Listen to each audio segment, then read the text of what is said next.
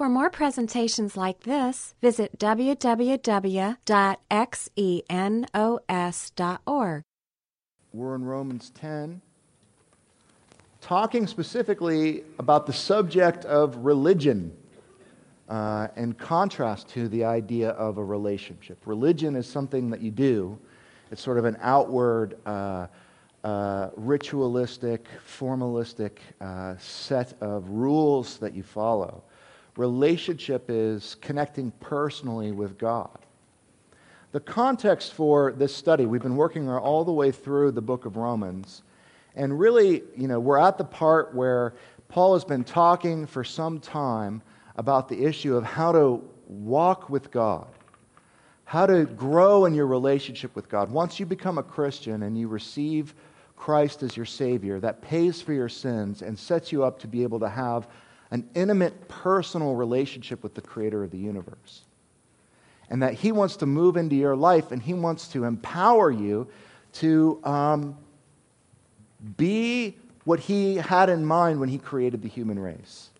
To be what the book of Genesis calls an image bearer, that you would reflect the nature and the character of who God is in the lives of other people, and that you would be able to draw near to Him in intimacy.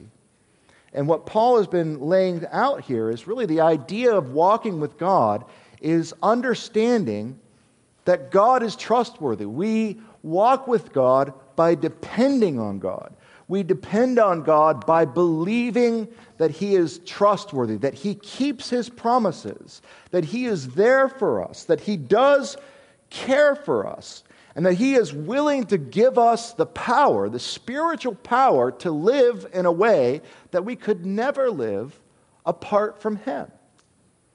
And so the flow of thought of Paul's argument as he's gone through Romans 5, 6, 7, 8 has been about dependence, about learning to trust, about understanding the promises of God and how He will do these things through us. And now we're in the section that comes after that, which is about the sovereignty of God, that God is so powerful that He can come through.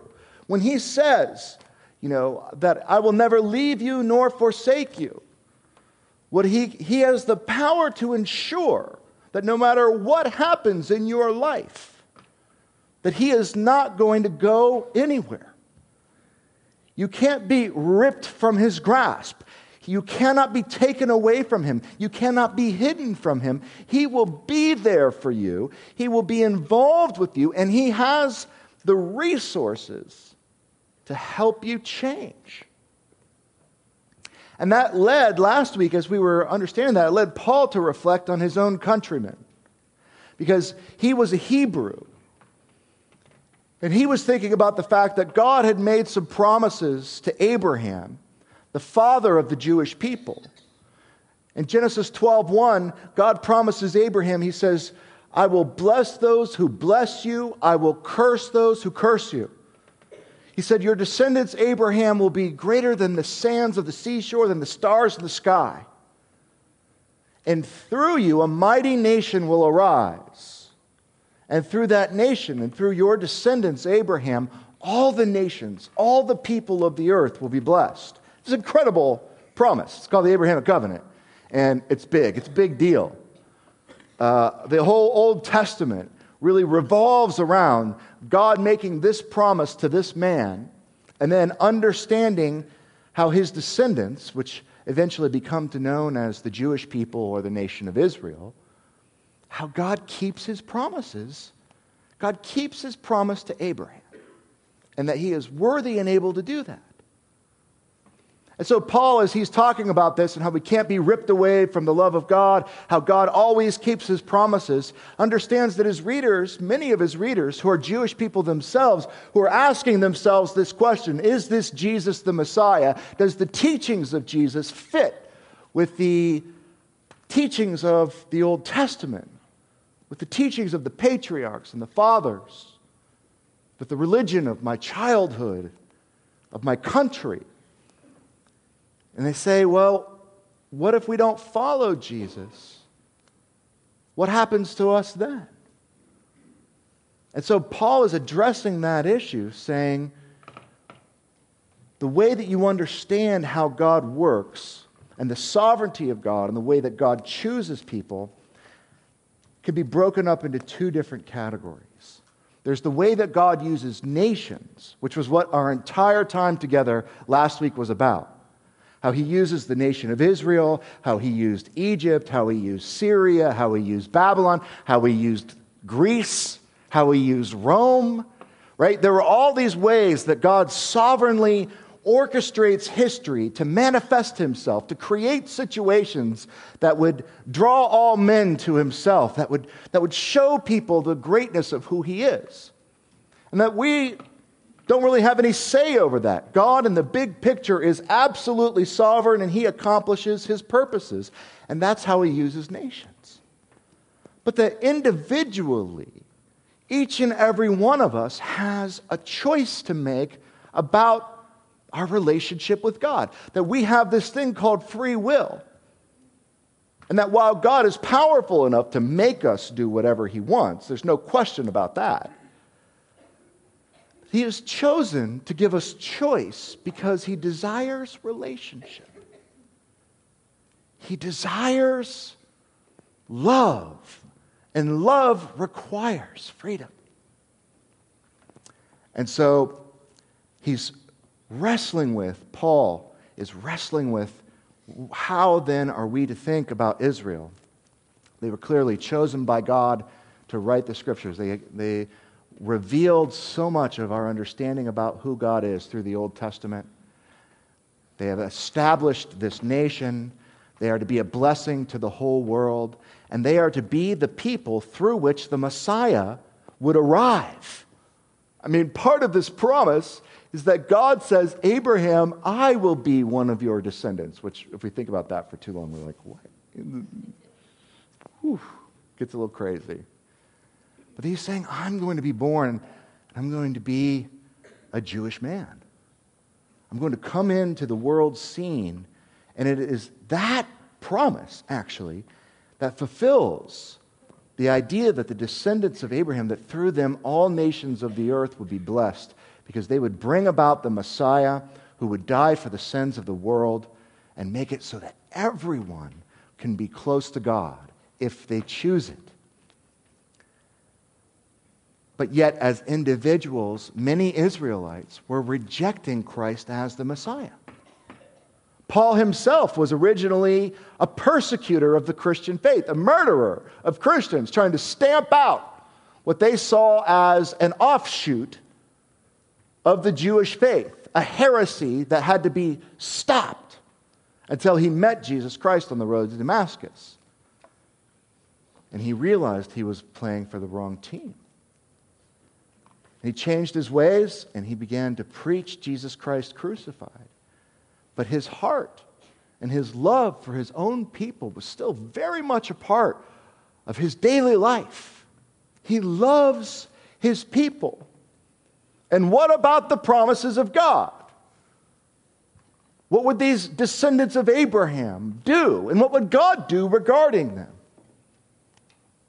He said, and we read this last week in Romans 9, 6 through 7, but it's not as though the word of God has failed, for they are not all Israel who are descended from Israel, nor are they all children because they are Abraham's descendants. And you say, what? That's really weird language.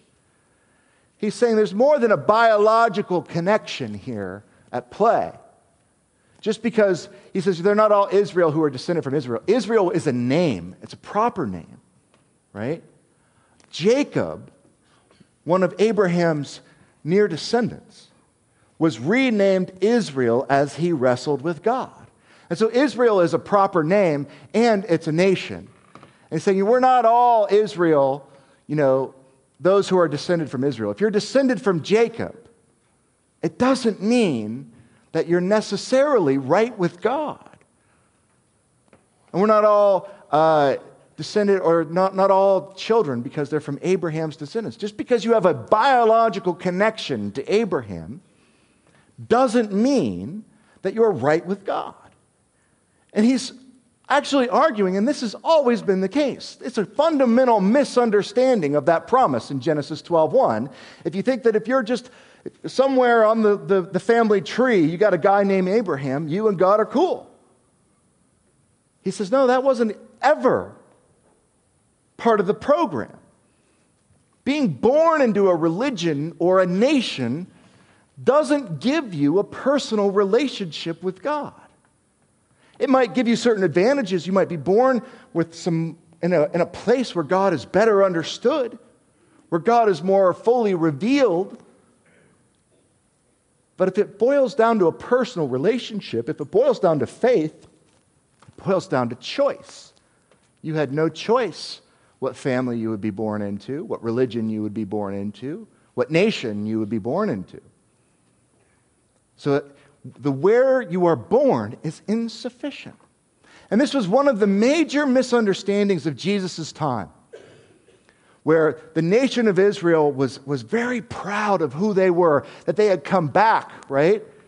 They had been wiped out by the Assyrians and the Babylonians and then brought back together, and now they've been conquered by the Romans, and there's this tension about are they going to continue and what's it going to look like, but they are like, we are the chosen people. And they think the reason that their nation was wiped out earlier by the Assyrians was that they weren't religious enough. They've drawn the conclusion that we didn't try hard enough, and we weren't clean enough, we weren't righteous enough. And so God punished us. So now what we have to do is we have to be super religious. And we have to do all the washings and all the cleansings, and we have to be pure and clean.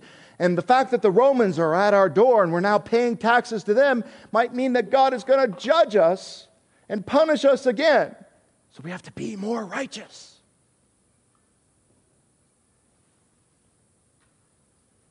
But you see, Abraham, from the very beginning, he was made right with God. He had a relationship with God, not because of his washings or his rituals, but because of his faith.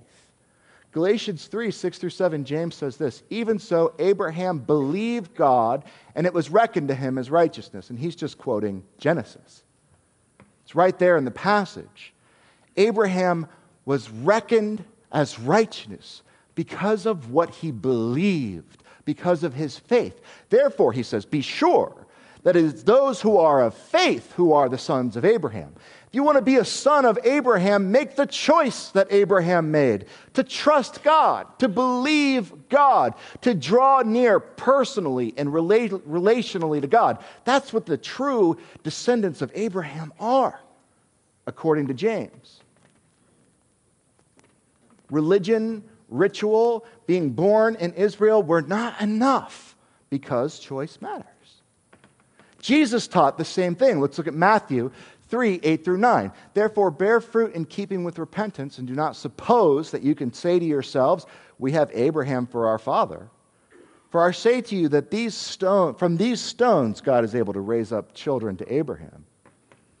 Your genetic connection to Abraham doesn't make you right with God, is what Jesus is telling them.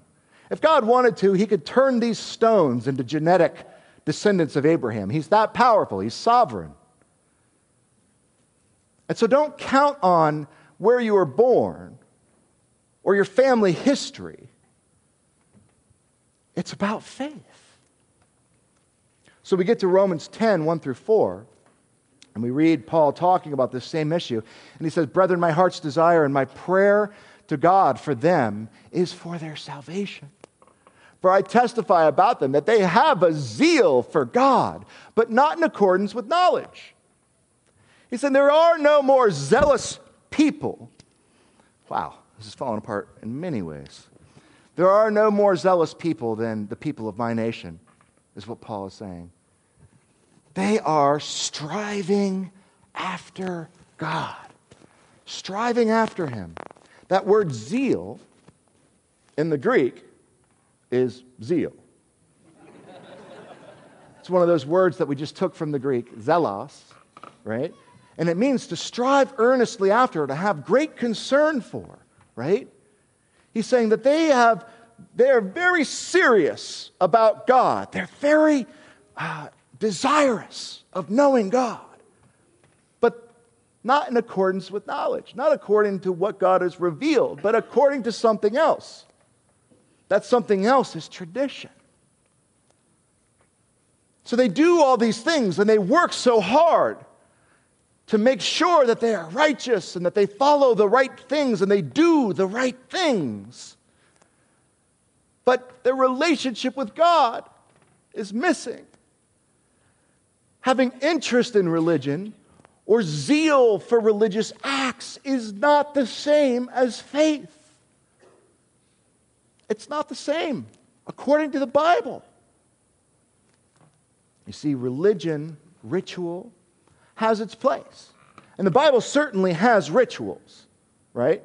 So it would make no sense at all to say the Bible is against ritual. No, there are quite a few rituals, especially in the Old Testament. Washings and sacrificings, they are there. But the point is not what you do. The point is why you do it. The rituals are there as monuments, as teaching tools to help people understand fundamental, important truths about their relationship with God. And what happens is, and men have always done this, are still doing this, is we take these rituals and we make them the point. Why?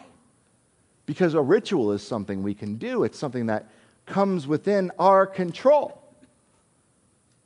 And we start defining our goodness, our godliness, by our obedience to these outward forms. And we begin neglecting the nurturing of our hearts. We demand that other people follow God, and we compare ourselves. Are you as religious as I am?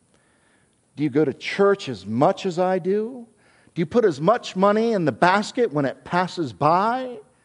Do you help the poor the way that I do? Because it enables us to compete. It enables us to elevate ourselves and lower others. And what could be more human than that? That's something that's in the brokenness and the ugliness of who we are. And we begin to use religion as a competition, imagining that we're closer and closer and closer to God because we've earned it.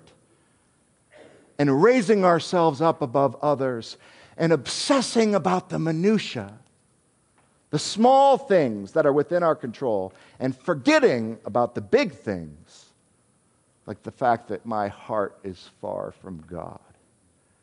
And Jesus looked at that in his day and he said, what you're doing is you're straining out the gnat. There's a tiny little fly in your wine, and you make sure to get that out. But you leave the camel, the huge thing. You ignore that, which is exactly what religion will do. How could this happen? How could this happen with the descendants of Abraham? The people that are responsible for revealing all of this about God. How could they lack knowledge about God? Well, it's actually a problem all the way through because they're human beings. And they're drawn, like you and I are drawn, to outward things that they can control while wanting to ignore the inward things. The prophet Isaiah would say to them, in Isaiah 29:13, the Lord said, because this people drew near to me with their words and they honor me with lip service, but they remove their hearts far from me, and their reverence for me consists of tradition learned by rote. He's saying, you guys do all the things of the tradition, and you do all the rituals, but your hearts are far from me, and your heart is what I want. I want you, not a sacrifice. I want you, not a tithe.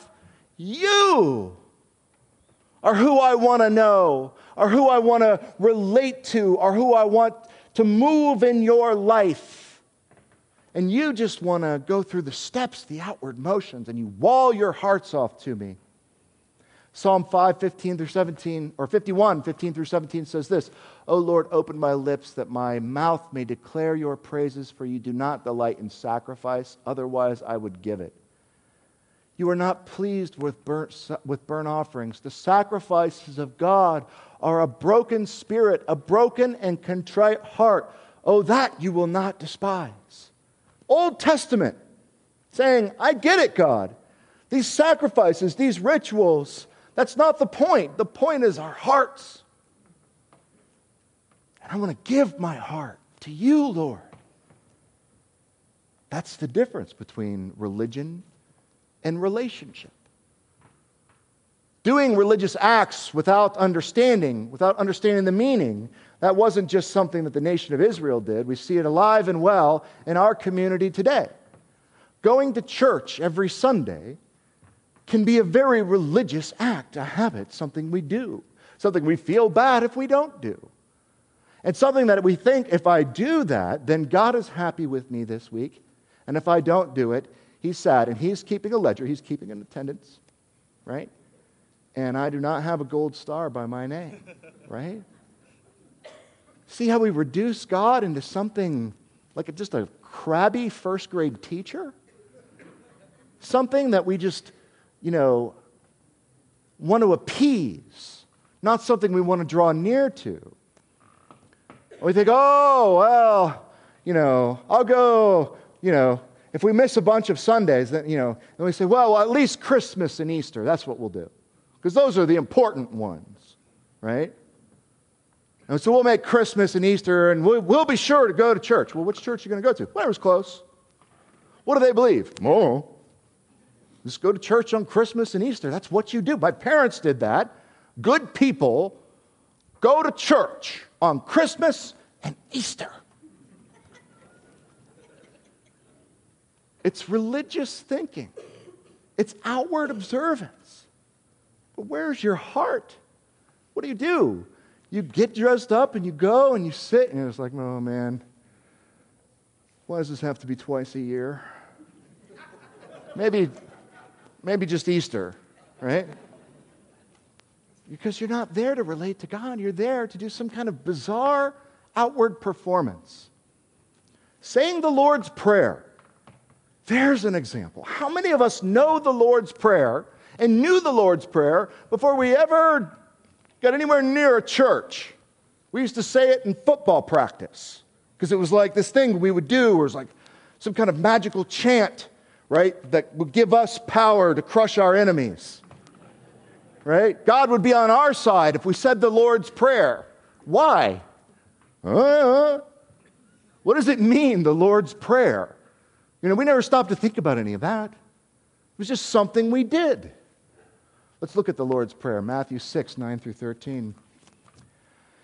He's instructed them on how to pray. He says, pray in this way, Our Father in heaven, hallowed be your name. Your kingdom come, your will be done on earth as it is in heaven.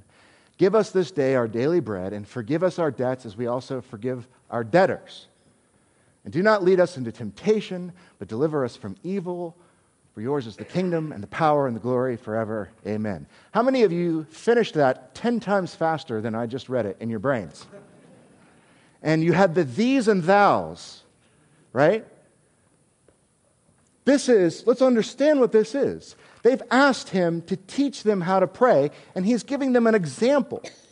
Oh, and we could spend weeks talking about the beauty of the different aspects of prayer that Jesus lays out here. But it's not supposed to be a prayer that they memorize and repeat. It's supposed to be a template for understanding how to relate to God. My Father in heaven, it starts. My intimate, personal dad, right? And then we talk about these different things. And then in one of the greatest ironies of all Scripture, he says, after giving them this, the very next verse, and when you're praying, do not use meaningless repetition as the Gentiles do. And what do? We're like, that prayer's awesome. We should repeat it over and over and over again. For they suppose that they will be heard for their many words. So do not be like them, for your Father knows what you need before you ask. Do you see how we've taken the object lesson of relational talking to Dad, our Dad in heaven, and turned it into a mechanistic ritual devoid of relationship and devoid of meaning?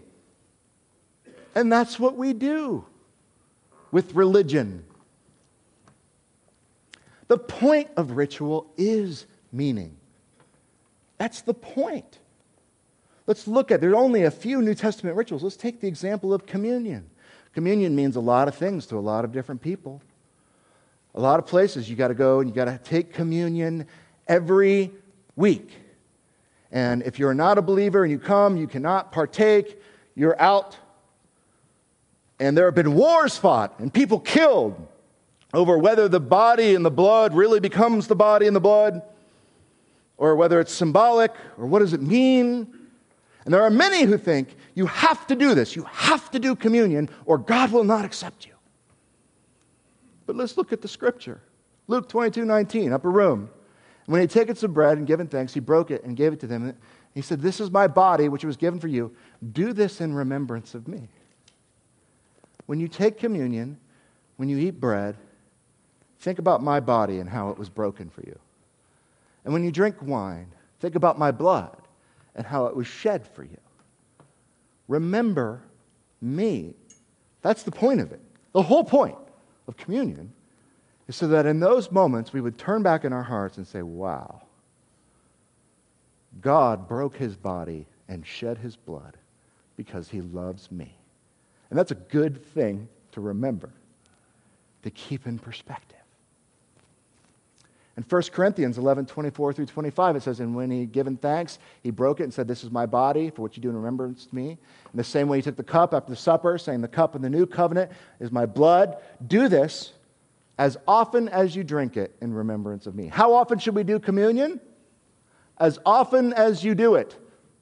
That's the biblical instruction. But the meaning behind it is beautiful. It's remember what I've done for you. Reflect on that.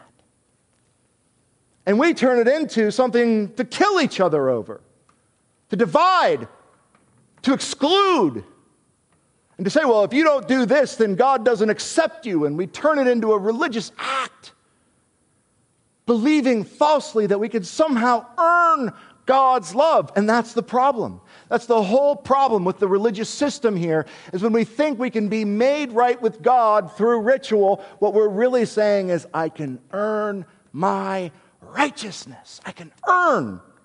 God, I will do that. I will go to church every Sunday, twice on Christmas and Easter, and I will take communion, and I will get baptized, and then you will love me, right? God's like, I already love you. I loved you before you did any of those things. Those things are to teach you, are to show you something, but they don't do anything. They don't change you unless you understand them. And then it's the understanding that changes you, not the ritual.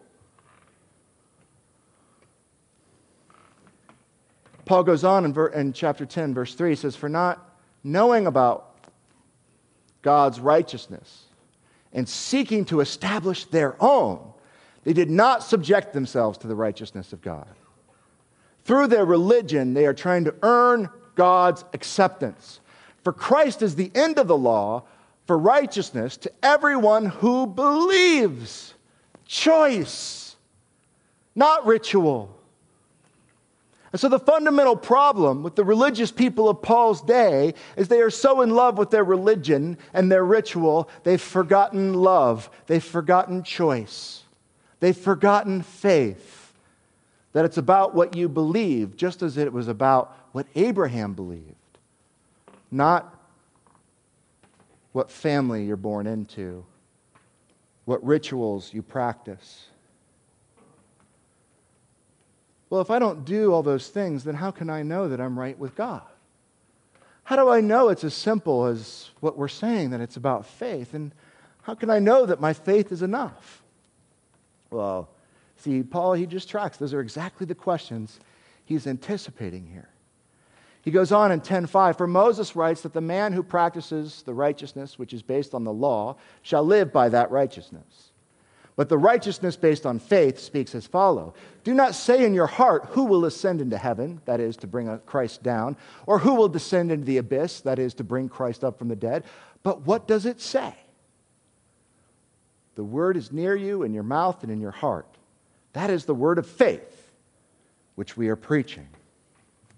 So again, he says it in a way that's kind of hard for us to follow in that translation. But what he's saying is this: we can know very easily if we are right with God. It's a very simple question. Do you want to know that you are right with God? And he's saying the problem is the question that you ask is flawed. Your question, who will go to heaven and who will go to hell, is the wrong question. That's not the right question. And what's the religious answer to that? The religious answer is, well, it could be you. But if you're really, really good, it may not be you. You could maybe go to heaven if you work hard enough. And what does that do? That sends us in a frantic state of more ritual, more religion, more work. I do and I do and I do. Now will God accept you? Well, you can certainly hope. You could make a good case. Look at how well you're doing compared to everyone else. But who can know such things? And there are millions who live on this gerbil wheel of ritual, not knowing that they are loved. The question is not who goes to heaven and who goes to hell. Do you want to know whether or not you're saved, Paul says? Answer this question: is the word of God in your mouth and in your heart? That's the question. Am I right with God? Well, is the word of God in your mouth and in your heart? And if the answer is yes, then you are saved. Look at what he says next, 10:9. If you confess with your mouth Jesus is Lord and believe in your heart that God raised him from the dead, you will be saved. For with the heart a person believes, resulting in righteousness, and with the mouth he confesses, resulting in salvation. For the scripture says, whoever believes in him will not be disappointed. You see, religion doesn't want you to know if you are saved because religion believes that fear and shame are a good way to motivate you to do more. And if we just tell you you're loved, you're forgiven, you're accepted, and you are good with God forever, how will we get you to do the things we think you should do? But that is what God has done. Do you believe that you need a Savior? Do you understand that you are broken? You are a rebel? That you are imperfect and deserving of God's judgment? Do you understand that God is perfect and judges all evil, and that includes you and it includes me? And then are you willing before the Lord to say, I am a sinner who needs a Savior. I believe that Jesus Christ died for my sins and that I need forgiveness. Then you are saved. Then you are forgiven. And you cannot out-sin God's grace. And you say, that's just really simple. The simplicity of that is suspicious. It is. And I think what really makes it suspicious is it's clearly not written by men. This is not the way that human beings work. We wouldn't give you everything and ask nothing in return. No person would do that. But we're not dealing with a person. We're dealing with something much greater than ourselves, who literally would offer you everything and ask nothing in return. That is who God is. It's an unbelievable promise. It's an incredible promise. It's equally effective, and it's offered to all people, everywhere. No matter where you're born, what your religion, nationality, race, socioeconomic background. It matters not. You can receive this gift because God loves you and wants a relationship with you.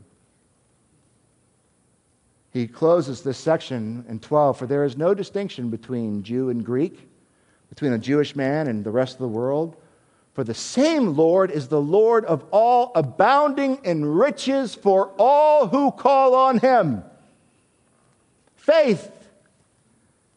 And for whoever will call on the name of the Lord will be saved. That's not written by men. Men say you have to be like us or you're out. You have to be on our team or you're the enemy. God says, you're all my children and I love every one of you. But I will not kick down the door of your life. I will not force you into a relationship with me. You have to choose it. You don't have to be born in the right country. You don't have to be born in the right family. You don't have to speak the right language, go to the right church. And you don't have to strive to continue to earn God's love. You only have to hear the message of salvation through Jesus Christ and believe. And many of you, I know, have experienced the trap of religion.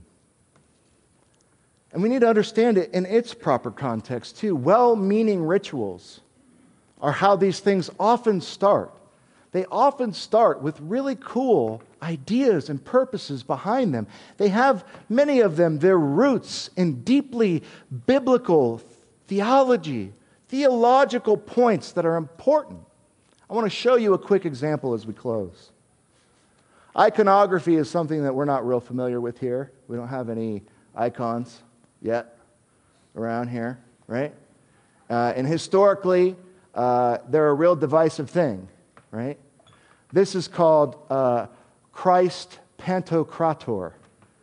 And it's a famous icon that you would see in a lot of formalistic, ritualistic churches.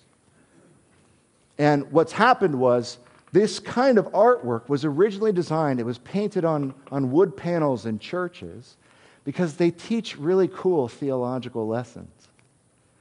Remember that it's only in recent history that human beings have become literate. For decades, hundreds of years, centuries, the church had the challenge of teaching people important theological truths who couldn't read. And this was a way that they did it. If you look at this closely, you'll notice some things about it. One is, it's asymmetrical.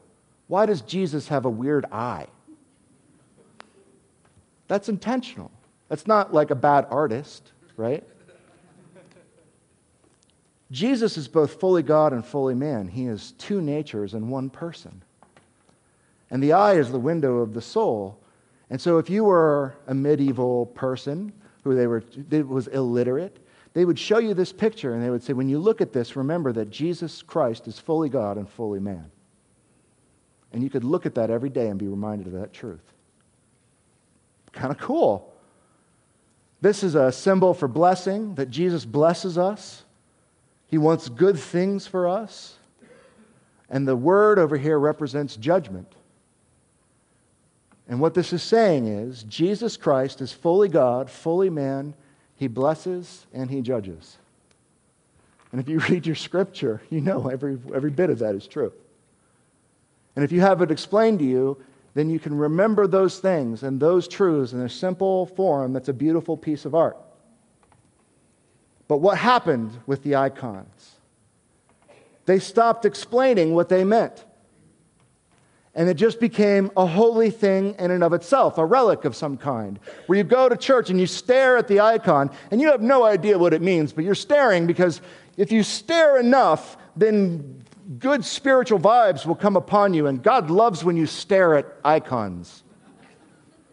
And now your concept of who God is has been changed. And what it means to please Him has changed. And so these well-meaning rituals designed to teach spiritual truth become things that we must do to earn God's approval. And do you see how the power, the beauty of it is turned on its head, and now it's a device of evil to deceive people about who God is. Those things become things we do because it's what our parents did. I don't know why, but my dad would go into the church and he would stare at that photo for 20 minutes every weekend. So I love my dad. I respect him, so I'm going to go and I'm going to stare at that photo, that painting, every weekend for 20 minutes because I want to be like Dad. And God's like, fully God, fully man, blesses and judges. We miss it because the meaning has drained out of it. And these rituals become meaningless outward actions that actually work against faith because we don't know that God is calling out for a personal relationship. We think God wants us to stare at the painting on the wall in the church. And you can see why it becomes so devastating, counterproductive to faith. And it becomes necessary to be informed. It doesn't mean that the icon is evil. If we go back and we explain the icon, then it serves a purpose. And it becomes beautiful again until we forget and it fades from memory and our children worship it and they don't know why. Paul says in Romans 10:14, "How then will they call on him who they have not believed?" If you think it's ritual, how can you call out relationally to God? How will they believe in whom they have not heard? When the rituals don't speak, they have no power. And how will they hear without a preacher, without someone to explain what this means and why it's important? How will they preach unless they are sent? Just as it is written, how beautiful are the feet of those who bring the good news of good things. Religious people have so much zeal, so much desire. They work hard to do God's stuff, but they don't know what they're doing or why they're doing it. Well, it's no different here, right? Our culture is very similar. We began as a pretty Christian culture, people coming over to the New World to seek religious freedoms, the Pilgrims, the Quakers, people trying to establish something where they could worship God according to biblical truth. And then over the years, we became a post-Christian society, meaning that we have sort of this, we have "In God We Trust" written on our money. And we say, well, okay. And we have flags in our courtrooms, and we used to have 10 Commandments hanging around. And we say that those were relics of who we were. But are they who we are? And we have people who go to church and do lots of meaningless ritual, and they go on Sunday morning, and they're sure to point their finger and judge those who don't. And they try to follow the rules, and they do religious things, but they don't know why they do them. They just do them because it's something my grandparents did. And I would argue, I think we've moved past that as a culture. And we don't even have this anymore. And we've gone back to what I would call a pre-Christian society, where people don't even know what the Bible is. Most people that I know don't understand or even have the beginning of understanding of what the Bible teaches. They have no clue and no understanding about what true Christianity, true faith is,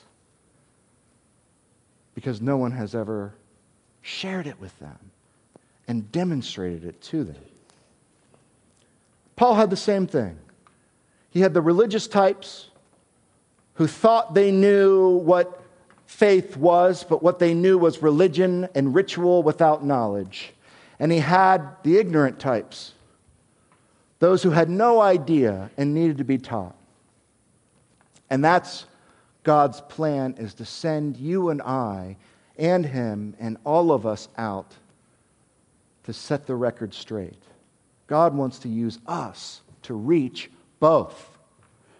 How will he get the message out? Matthew 28:18-20, Jesus came and spoke to them, saying, "All authority has been given to me in heaven and on earth. Go therefore and make disciples of all nations, baptizing them in the name of the Father, the Son, and the Holy Spirit, and teaching them to observe what I have commanded you. And lo, I am with you always, even to the end of the age."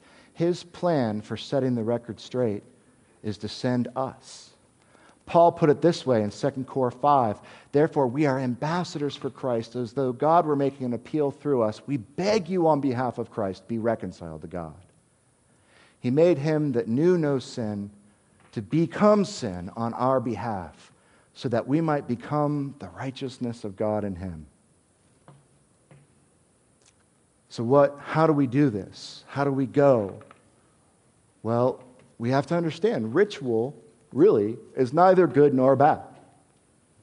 It has its purpose when used understandably, with understanding. It can communicate awesome truth. It can also mislead generations of people. And if you go out to your local person who's all about ritual, and you try to be like your whole faith and your whole understanding is ignorant and unbiblical and based off of tradition and not the teachings of Jesus, that will not be a lovely conversation. And that will not further the purposes of God. But if you take the time to understand their rituals and what they mean, and can explain to them the meaning, and maybe help them see the truths that were intended behind those rituals, you may find that you have an open door. An open door for helping them to see that what God wants is more than religion, it's a relationship. A relationship that, according to Scripture, can only come about through Jesus Christ. He said in John 14:6, "I am the way, the truth, and the life. No one comes to the Father but through me." He is the only way, and he is a relational way. What's Paul's point? He says, believe and have faith in Christ and be confident in your salvation.